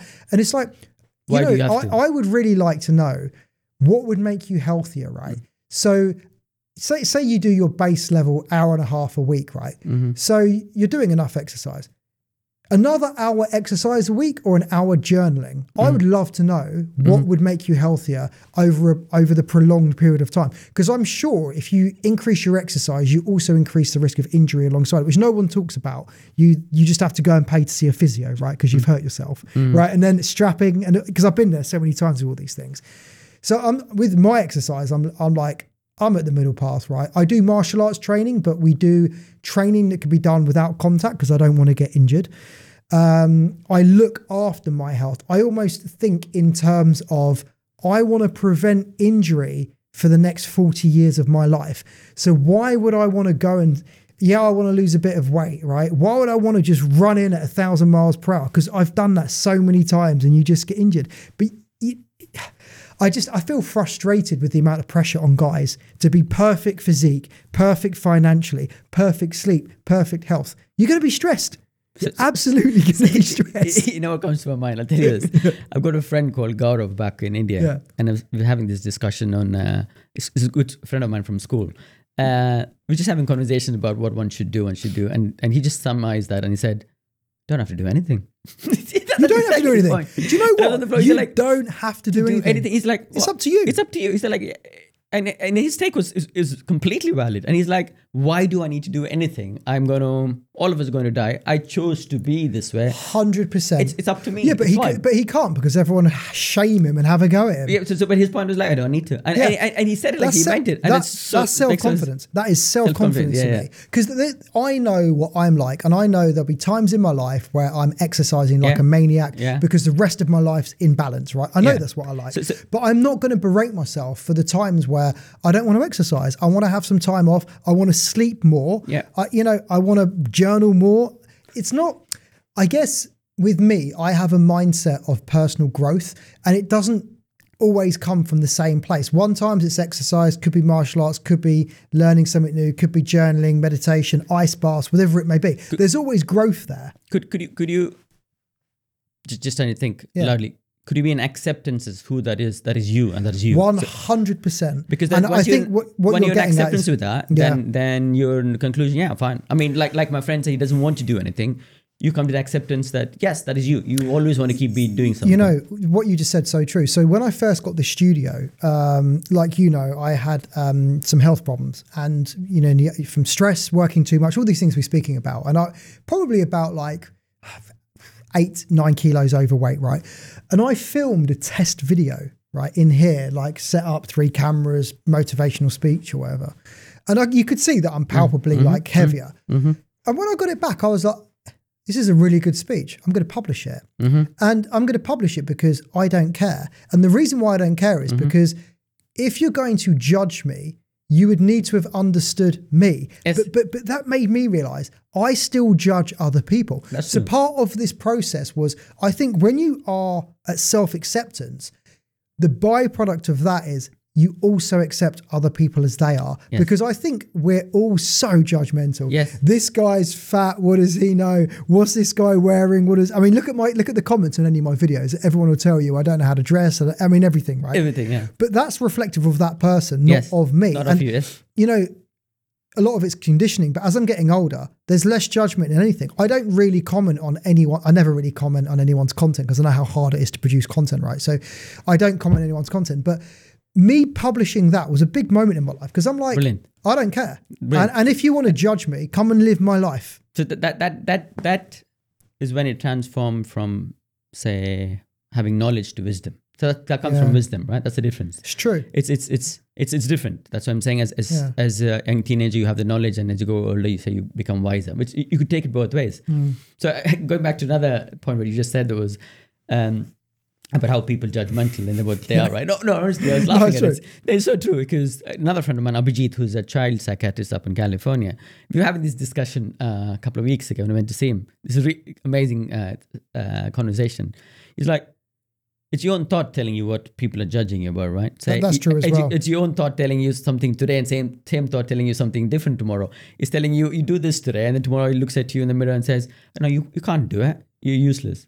And he's saying, if your thought saying this to a friend of yours, you'll have no friends. It's so true. You'll have no friends because you'll have zero friends, and it's that same thought. It's so true. I mean, control. I think when you're trying to control. I mean, this is a completely different conversation. But for me, controlling that mind, that sort of negative mind, if you can't do it, it's because your goal's not big enough. Because if your goal's small, when you come across an obstacle, your mind goes, oh, you can't do it. Whereas if your goal's really big, your mind goes, yeah, it's hard, but it's a path. It's a path, yes. So for me, if you're listening to this and you struggle with this, setting a higher goal. But I did want to comment on someone's content because it is funny. So I saw a video on TikTok. To be fair, I don't really consume content. I'm a creator. I don't really watch other people's content, right? But I did see a video and it made me laugh. So there's this guy who's commenting on someone else's content, which I really don't like. I think people that comment on other people's content, I think they're actually out of order, and I think they've got a problem. I think it's almost sycophantic where you are getting pleasure or you're getting something out of critiquing other people, which I don't like. I don't like that at all. If you're creating your own content at the same time and you're doing it, that's okay with me because you're putting yourself in the limelight. But where I struggle with this is I produce a lot of content. It's so easy to judge my content. Okay, if you care that much, where's your content? So when people say to me, I didn't agree with the video on this, I say, oh great, where's your content? They go, oh, I don't have any. And I'm like, it's easy to comment without being a creator, right? So that's true. But can I give a different viewpoint? You're gonna have both of them, and at times critiques are the best ones they say, right? Sure. And it's because of the critique you're having a conversation now. I think if you're going to be a critic, do both. Be a critic and create your own content, and I've got no problems with you. But if you're just a critic, you are essentially trying to create influence or whatever it may be, criticizing other people. I don't like that mindset. When I think about the mindset you would have to do that, I think it's not a nice mindset unless you're critiquing people for the positives. So if you look at someone's video and you're saying, look, that bit I sort of agree with, but I really agree with this, that's wonderful. But when you watch someone's content and you are slagging someone off or you're trying to poke jokes at them, you might as well be back at the playground, right? I agree. We're all here to learn and help each other, right? And that for me is no good. Anyway. So just on that critique point, right? There are two kinds of critiques, I say, right? Yeah. One is like substance, someone who's got a following who's done it, and then you take that constructively. Yeah. The second one is sort of like empty vessel critique. Like which one you're trying to say is... But that first guy, the way he would critique, he's gone through the process. So if someone goes to me, I always say this, if you're a content creator and you want some help, ask me, I'll help you for free. I don't care. Send me your video and I'll tell you what I think you need, right? I'll give you positive feedback because I know how hard it is, right? Whenever I meet people, no problems. Show me what you're doing, do this and do that. So if you've walked that path and you've created it and you've created influence, you have wisdom, and you know you've had a million negative comments along the way, which you've had to come to terms with. So in my own journey, people slagging you off is one thing. People tagging you to their mates and them all slagging you off is something else, right? Then another level up is people resharing your content, but what they do is they take a segment of what you've said out of context and they record something in advance of it and afterwards, and that getting shared 10,000 times, which happened to me. That's another level of self-awareness. And in the end, you just go, okay, these types of people have problems, which is why they're living their life the way they are. For me, if I see something like that, I would want to see the full video myself. So if you're watching someone's video and someone's critiquing it, watch the full video, or not even one video. If people don't like my content, I say, how much of it have you watched? Have you watched 20 videos, 30 videos? Get a sense of me, because I think if you watch my content, if you watch more than 10 videos, you'll realize that all of my content is there to be helpful. And you may not disagree with it, but if you watch it as a whole, it is. So anyway, this guy's video was brilliant. So it's this guy's going, right, when I wake up in the morning, the first thing I do is I get outside and I get as much sunlight as I possibly can into my eyes, right? Then I sit down and I do this journaling protocol for 12 minutes. And then I do this yoga thing for this. So this guy that's watching it is like a self-made sort of millionaire from his own businesses. And he's like, he stops the video and he goes, look, I can't disagree with what this guy's saying. He goes, but I'm exhausted listening to it. He's like, listen, if you need to do all of these things before you've started your day, like, come on, like that's a lot to do. So he's like, look, yes, these things are helpful and beneficial, right? But you don't need to do them all every day, right? Do you know what I'm saying? I was like, this guy is completely right. So that's the one time where I'm like, okay, that did make me laugh. This guy I'm talking about does actually create his own content as well. And he lets other people critique his content. So I'm like, okay, that's a bit better. But it's just like, it's exhausting. But don't you feel that's the message that guys have? Like young guys today, it's exhausting. You got to supplement this. You got to do this. You got to be up at 5 a.m. Listen, do I get up at 5 a.m? Sure. For periods of my life, I get up at 5 a.m. Yes. What time did I get up today? I got up at 9:45 today. Yes, why? Because I wanted to have a lie-in. Exactly. That's it. It's Christmas Day. I wanted to have a lie-in. No, I agree with you. You don't have to do anything just have an understanding they're good for you and then make your choice. And be happy with it. Or try, I mean, it's difficult though, because, you know, when you're not happy, you're like, what do I need to do? And it's like dieting, everyone crash diets. But that's what I'm saying. So if you're happy, you will be questioning so many things. You're just happy with yourself. Well, let's just think about all the people in the past that have been spiritually aware and awakened, right? They're not chasing after things, are they? They're calm. And they're calm because they realize they don't need to do all of these things. So, you know, Yeah, listen, I could go off about this for ages, right? So, one thing. I think the critiques on the social media should be charged. Then they wouldn't be critiquing so much. Yeah, 100%. Imagine you had to pay a penny for a critique, Yeah. good or bad. Well, and it'd be a worthy. Yeah, critique. you can critique my work if you pay me. No, exactly. No, That should be the way it should be. Or a comment on Instagram should be. Oh yeah, you should be got to charged. pay for it. Well, no, they should just verify everyone. They should verify everyone on social media, so you're held accountable for what you say. What he said. I was having a look at some of the Facebook comments I had earlier on. They are unbelievable. Really? I'm wearing an outfit like this, right? And I'm wearing a hat. Now, the reason why I was wearing a hat is because I have an eye problem, which is sort of rectified itself. So this lighting's not too bad, but bright light affects me and I can't actually record content. So I have to wear a hat because of my eye, right? So no one knows that.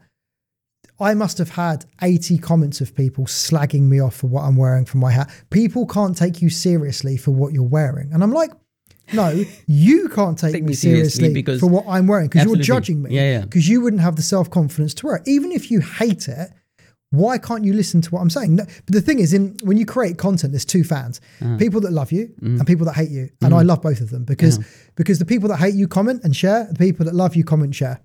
Perfect. Okay, yes, yeah, when you create content, you want an emotional, a bit of content creation, you want an emotional reaction from the viewer. So people, you either want them to hate you or love you, but not in between. If you create bland content, there's no emotional response. Completely. So that's again wisdom there, right? Yeah. But you need to be self-confident. You got to self-confident to have a viewpoint. To have a viewpoint. That's what you're saying. Oh, 100%. Just stick to what you're saying. Listen, I don't want to get in. I don't want to get into this conversation now. But I was having a discussion with first of all 3 women, and second of all 3 guys, right? And it was a discussion over. I said I wouldn't date this type of person, right? Now, when I said it, I was like, I just wouldn't do it. And I was like, I understand if you think I'm being unreasonable, but isn't it my choice over who I want to date, right? Why are you feeling the need to argue with me? Like what they were trying to do, both groups, both were the same, right? They were trying to understand why I'd say it. So they were like, oh, so what you mean is this? I was like, no, that is not what I mean. What I mean is what I just said. I said exactly this, and that is what I meant. If you can't understand that, then that's on you. That's a you problem. But why are you trying to change my mind? My brother always says this. He's like, people will dumb you down to the level in which they can understand it. And if they can't understand it, they'll simplify what you've said. And it's like, no, like I'm entitled, like you, like anyone, to have a viewpoint. To be friends with whoever you want, to exercise as much as you want. I can do whatever I want, right? I don't have to explain myself. I know. But you learn this as you get older. You know, when you're younger, you're like, oh, you know. I need to say the right thing. Yeah, 100%. I'm like, there's a girl in the cafe yesterday, and she's like, I said, oh, she goes, it's been really busy today. And I said, I got up at like 9:30. She said, oh, what'd you get up at 9:30 for? Because I can. Because I didn't want to get up early, right? But me 5 years ago, I'd have been, I was up at 5, I was doing this, meditating, and I'm like, no, just, you know. Anyway, this moves on. So the penultimate thing I wanted to talk about, which is why we're getting onto this, is sleep. Yeah. Right. So just to introduce the topic of sleep, right? I don't set an alarm. Yeah. Right. One of the things that's important to me in my life is that I wake up when my body wants to wake up. So I have blackout curtains, right? Yes, my dog can wake me up sometimes, or the upstairs, but I want to wake up when I want to wake up. Now, there may be evidence that suggests that you need to set your alarm clock, wake up at the same time of the day. For me, that doesn't work, right? I want to wake up, and when I wake up on my own accord, I feel great. Sometimes I wake up at 5. Actually, to be honest, quite often I wake up between 5 or 6. That's my general wake up time. I go to bed at 9, by the way, just on this, right? So I go to bed at 9. For me, nothing good happens after 9 o'clock, right? 9 o'clock, I go to bed, I put an audiobook on, I go sleep. I wake up anything between 5 and 6. But lately I've been sleeping till 8 or 9, right? Sometimes I've had a little bit of lack of sleep and it may be, but sleep for me, everything I do in my life is the most important, which means I don't drink alcohol because it inhibits sleep. I don't do anything that messes with my sleep. So I will go to bed at 9. I don't go to bed later than that because it messes with my routine and my bedtime. So for me, go to bed at 9. That's the same on New Year's Eve. It's the same on my birthday. It's the same on your birthday. It's the same across the ball, right? I don't change the bedtime.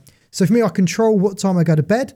How much I sleep is also just as important. So first of all, what are your views on that? So well, I want to say a couple of points before I answer your question. So I want to just say how important sleep is generally. And a lot of people are unaware the importance of sleep.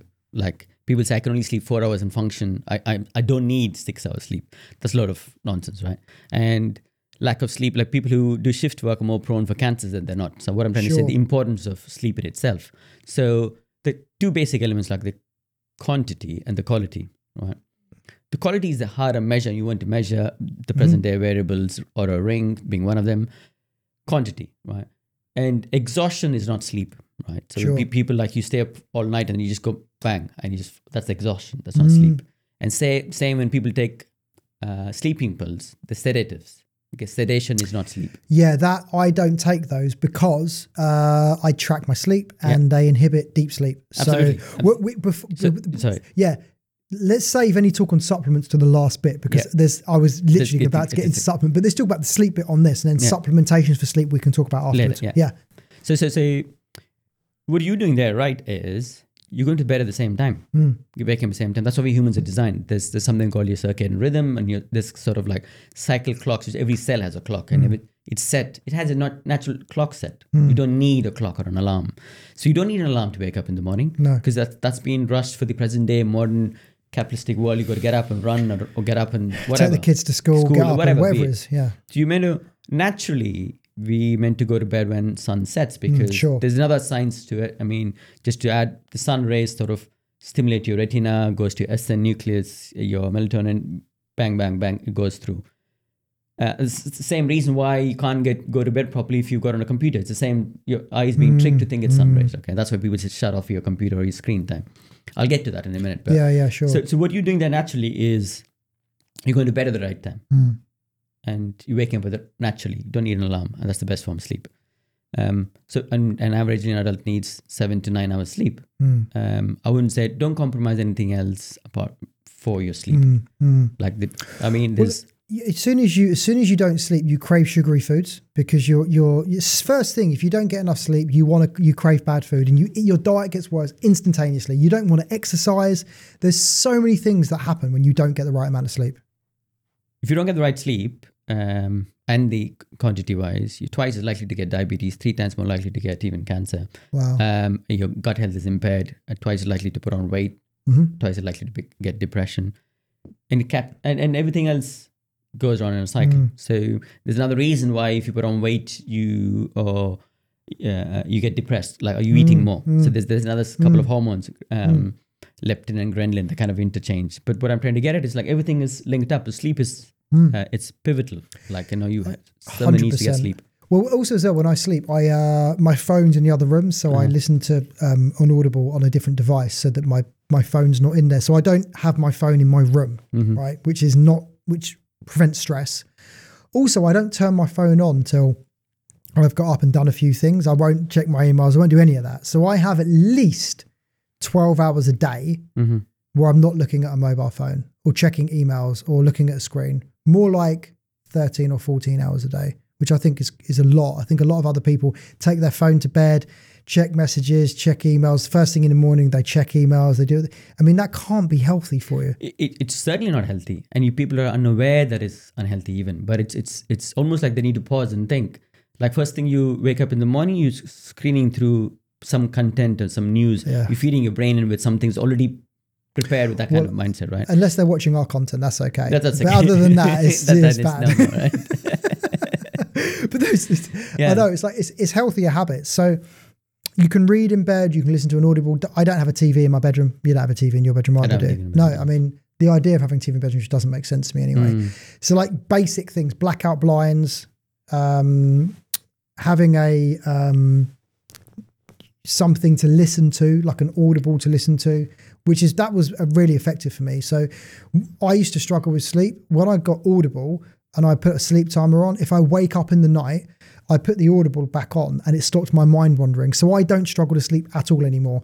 The only time I do is when my dog's waking me up if she's got a tummy ache or something, or there's a fox in my back garden, right? But generally speaking, I have a ritual. So I go to bed, put the audio on. I know I'm going to fall asleep listening to it. Currently listening to the first Jack Reacher book, by the way, which I highly recommend. It's really, the Audible version of that book is unbelievably good. His writing style is very succinct and to the point. It's really, really good writing.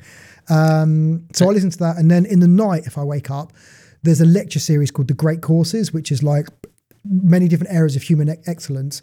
I listen to that. They're about half an hour each. So I put a sleep timer on, listen to it, middle of the night. Sometimes I'm like, oh, that's really interesting. That's really interesting. I'm off to sleep again. I just such a great way of sleeping. It's amazing because what are you trying to list there? What you're doing things right? This page out there called Sleep Hygiene. So I advise people to just look it up what sleep hygiene is. Because a lot of people suffer from what I would call sort of basics of things you could change to better. And some of them where you were alluding to was like darkening the room, have no light in it, like, have no phone time on it, or cool the room before. Well, even like on that, so on what you were just saying. So if you've got lights in your room, cover them up. Yes. Like red lights, blue lights, cover them up. The other two things that really helped with sleep for me, by the way, or three things just on this. I got bamboo sheets, which reduced allergies, because we're talking about allergies. I got a air purifier, which was instantly incredible for sleep quality. And then I would still wake up with a dry throat. So I got a humidifier. So now I have bamboo bedding, I have a humidifier, and I have a air purifier. And that was the magic. That's the magic for going to bed. And blackout blinds. Blackout blinds. For sleep hygiene and no lights.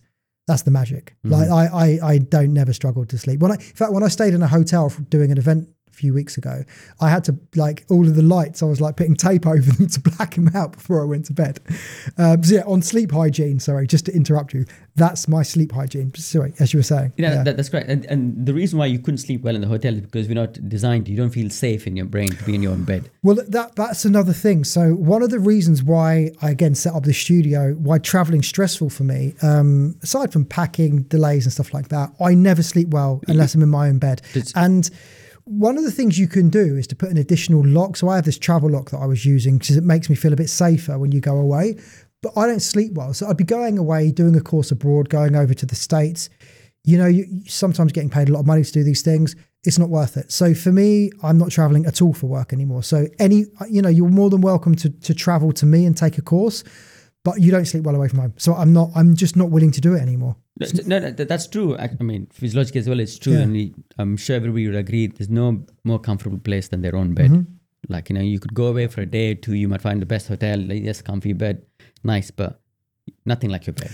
Well, that's one of the suggestions is if you stay at the same chain every single time, all the rooms are designed the same way. So if you are traveling, try and stay at the same chain hotel, because then you've got familiarity. That's it. Would make complete sense, because that's half the time you don't sleep well because you're in the fear that you're sort of in alert mode because it's in a new That's how we designed too. Like we don't feel comfortable in our own area. Yeah, for sure. So sleep hygiene, that's an interesting term. And I guess I've already done all these things sort of naturally. And the question is like, well, are you sleeping well? And the answer to that question is yes, really well. But I wasn't until we started supplementing, which is a supplement you put me on. Before we got into that, is there anything else you did want to say about sort of sleep or common problems people have, or we kind of... So again, the different problems with sleep. There's something called people who have obstructive sleep apnea, which is where they wake up middle of the night trying to get oxygen, because apnea is like no oxygen. And that's not good for you in the long term. Okay. And people who are sort of unaware for years before they get found out, and it's easier. This is sort of a questionnaire people can look up and work on it. And if your partner is snoring, and that's not the indicator for them. So why they're snoring for that long? So you don't want them to continue. And you get these dental apparatus that can avoid that, with the CPAP machine. But the point I'm trying to say is people need to take that seriously and act on it, not leave it for years. 100%. So if you're snoring, that could be a sign of sleep apnea. If snoring, that's a problem, you wanted to get it checked. Yeah. Well, and also as well, when we're talking about sort of the other stuff as well with regards to sleep, so if you worry, So if you're someone that has an inability to deal with worry or anxiety, then you're going to worry at night. I mean, I'm a high energy individual, as you know. So, you know, I'm more prone to anxiety than someone like yourself who's more relaxed about things. So for me, having sort of a tangible thing, put an audio on, listen to something stimulating, that stops my mind wandering, right? That for me has been fantastic. I also do other things like reduce general stresses in my life. I obviously do exercise after going off on about it, but exercise, getting rid of emotional problems, these things also help with sleep, right? Absolutely. There's no point in trying to sleep if you're worrying about something. Absolutely. Which is why, like, if you're worrying about something, you get a middle of the night thinking of it. Or if you think of something, you can't even go to bed for hours on end. Yeah. Because your mind is wandering and you're thinking and you're thinking.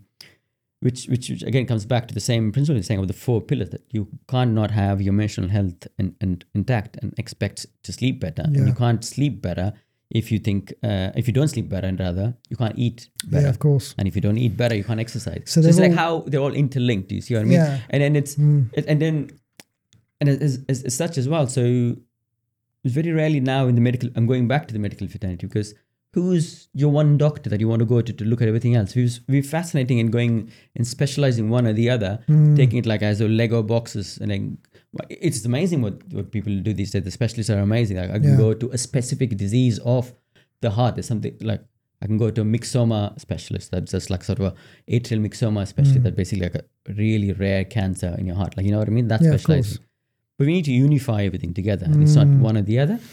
And a step further is we don't even know the basics, right? Yeah, of course. And I guess this is why it's preventative medicine. That's why it's preventative medicine. But most people, you know, they don't really want to have a look in the mirror. They wait for a problem and then act on it rather than being proactive. I guess that's human nature, isn't it? That's human nature. I mean, I said there are 2 kinds in a way, right? People is like, I don't want to know anything. I mean, I'll find out when I need to find out, which is fair. I mean, it's the acceptance, like, what do I need to find out before you get the anxiety? But the other spectrum may be like, I'd rather find out, because if I did find out, I might have that extra 20 years and I might find it worthy. So I don't know which way do you believe. I fall in the later. I want to find out before. Well, I think there's a third one, actually, which is understanding now. So listening to content like this now, and then if you develop a problem in the future, you've kind of got a blueprint in how to manage it. So like you're kind of sleeping all right at the moment, but you listen to this now, then your sleep goes wrong and you're like, okay, what were these guys saying? Now I can do this. Yeah. Because for me, like if you read self-improvement books, they're not really relevant to you at the time of reading them. But if you read 100 self-development books,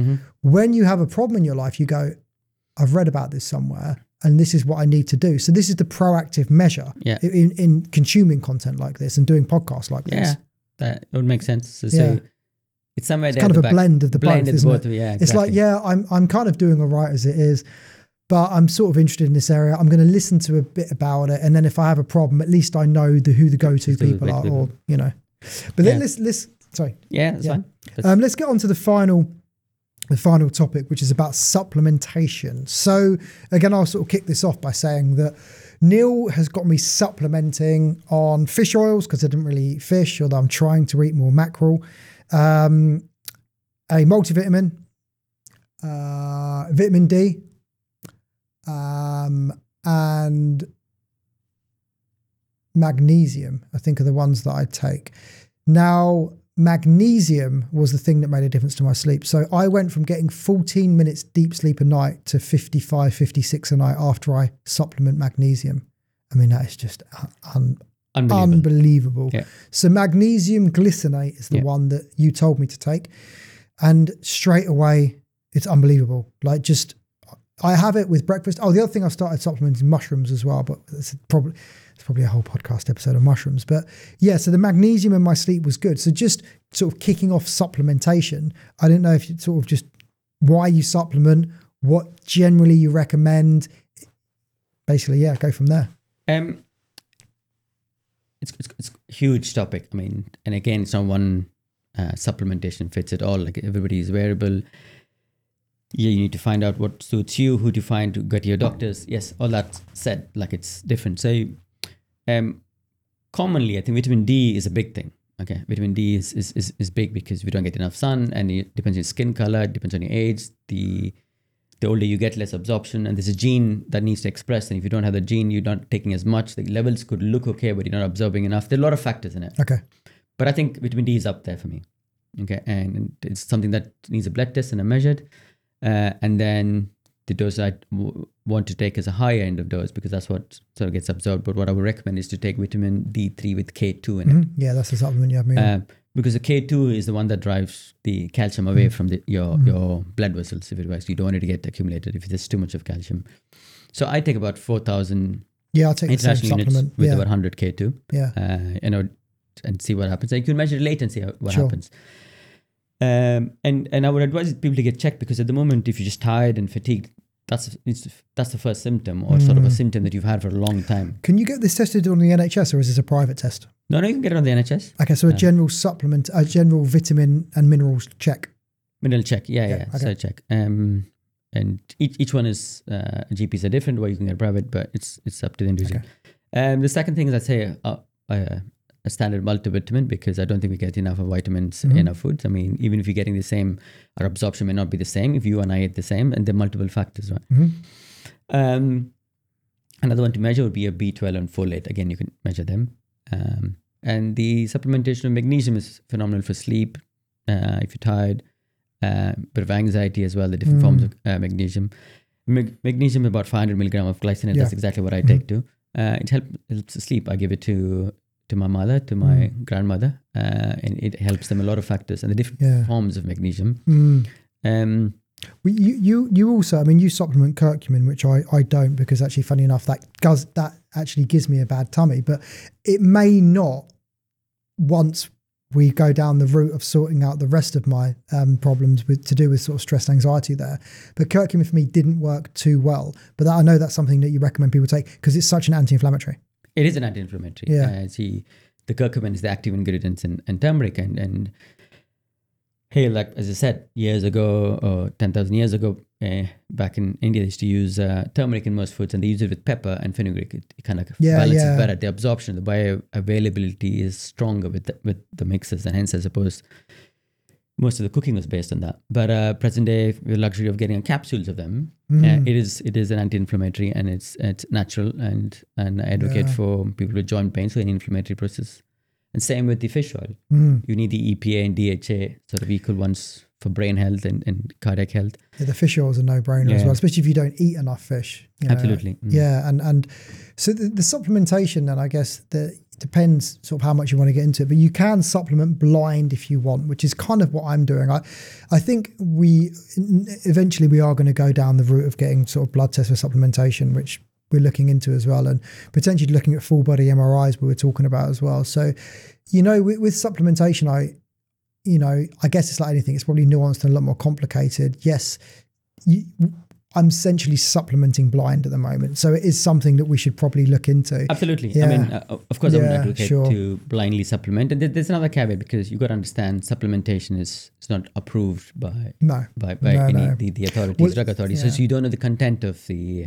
So I'm just going by the number of reviews of what Amazon has. So are you actually getting what is in there? Because it's not regulated. So, and again, it's a different world. That's another point as well. It's like, it comes out of a barrel mix. How do you know what you're getting in each of the pills?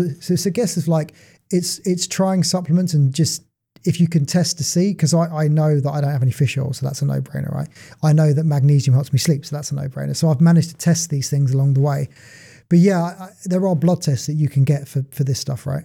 Yeah, there's a lot of variables, like not necessarily for testing. You can test for omega-3 acid or fatty acid indexes. There are multiple testing that you could do. If you could find a functional medic doctor who kind of looks at the root causes, they would go in detail, as opposed to the mainstream GP way, because it's not done at the NHS. Well, I think in America these tests are a lot more sort of available than what they are in the UK. But I guess there are. I mean, as we explore these things and we do more content on this, I'm up for doing some blood tests and working out this stuff with you, and then sort of documenting the process. Right? I think. Absolutely. I mean, if I was treating you and if I had your permission to disclose what I would disclose, then I could go stepwise as what's worked and what's worked for you. And of course, in the end result is you got to not just blindly follow what I'm saying, but just to get them for yourself. I think that's a way of doing it, is like, let's solve the problem first, and then we can talk. I mean, the problem's 85% solved anyway from the general advice you were giving me anyway. All right, I think we should probably draw this episode to an end. It's actually been brilliant. I don't even know how long this episode's been. I've got no idea. I think some of the sections went a lot bigger than what I was expecting, but it was good.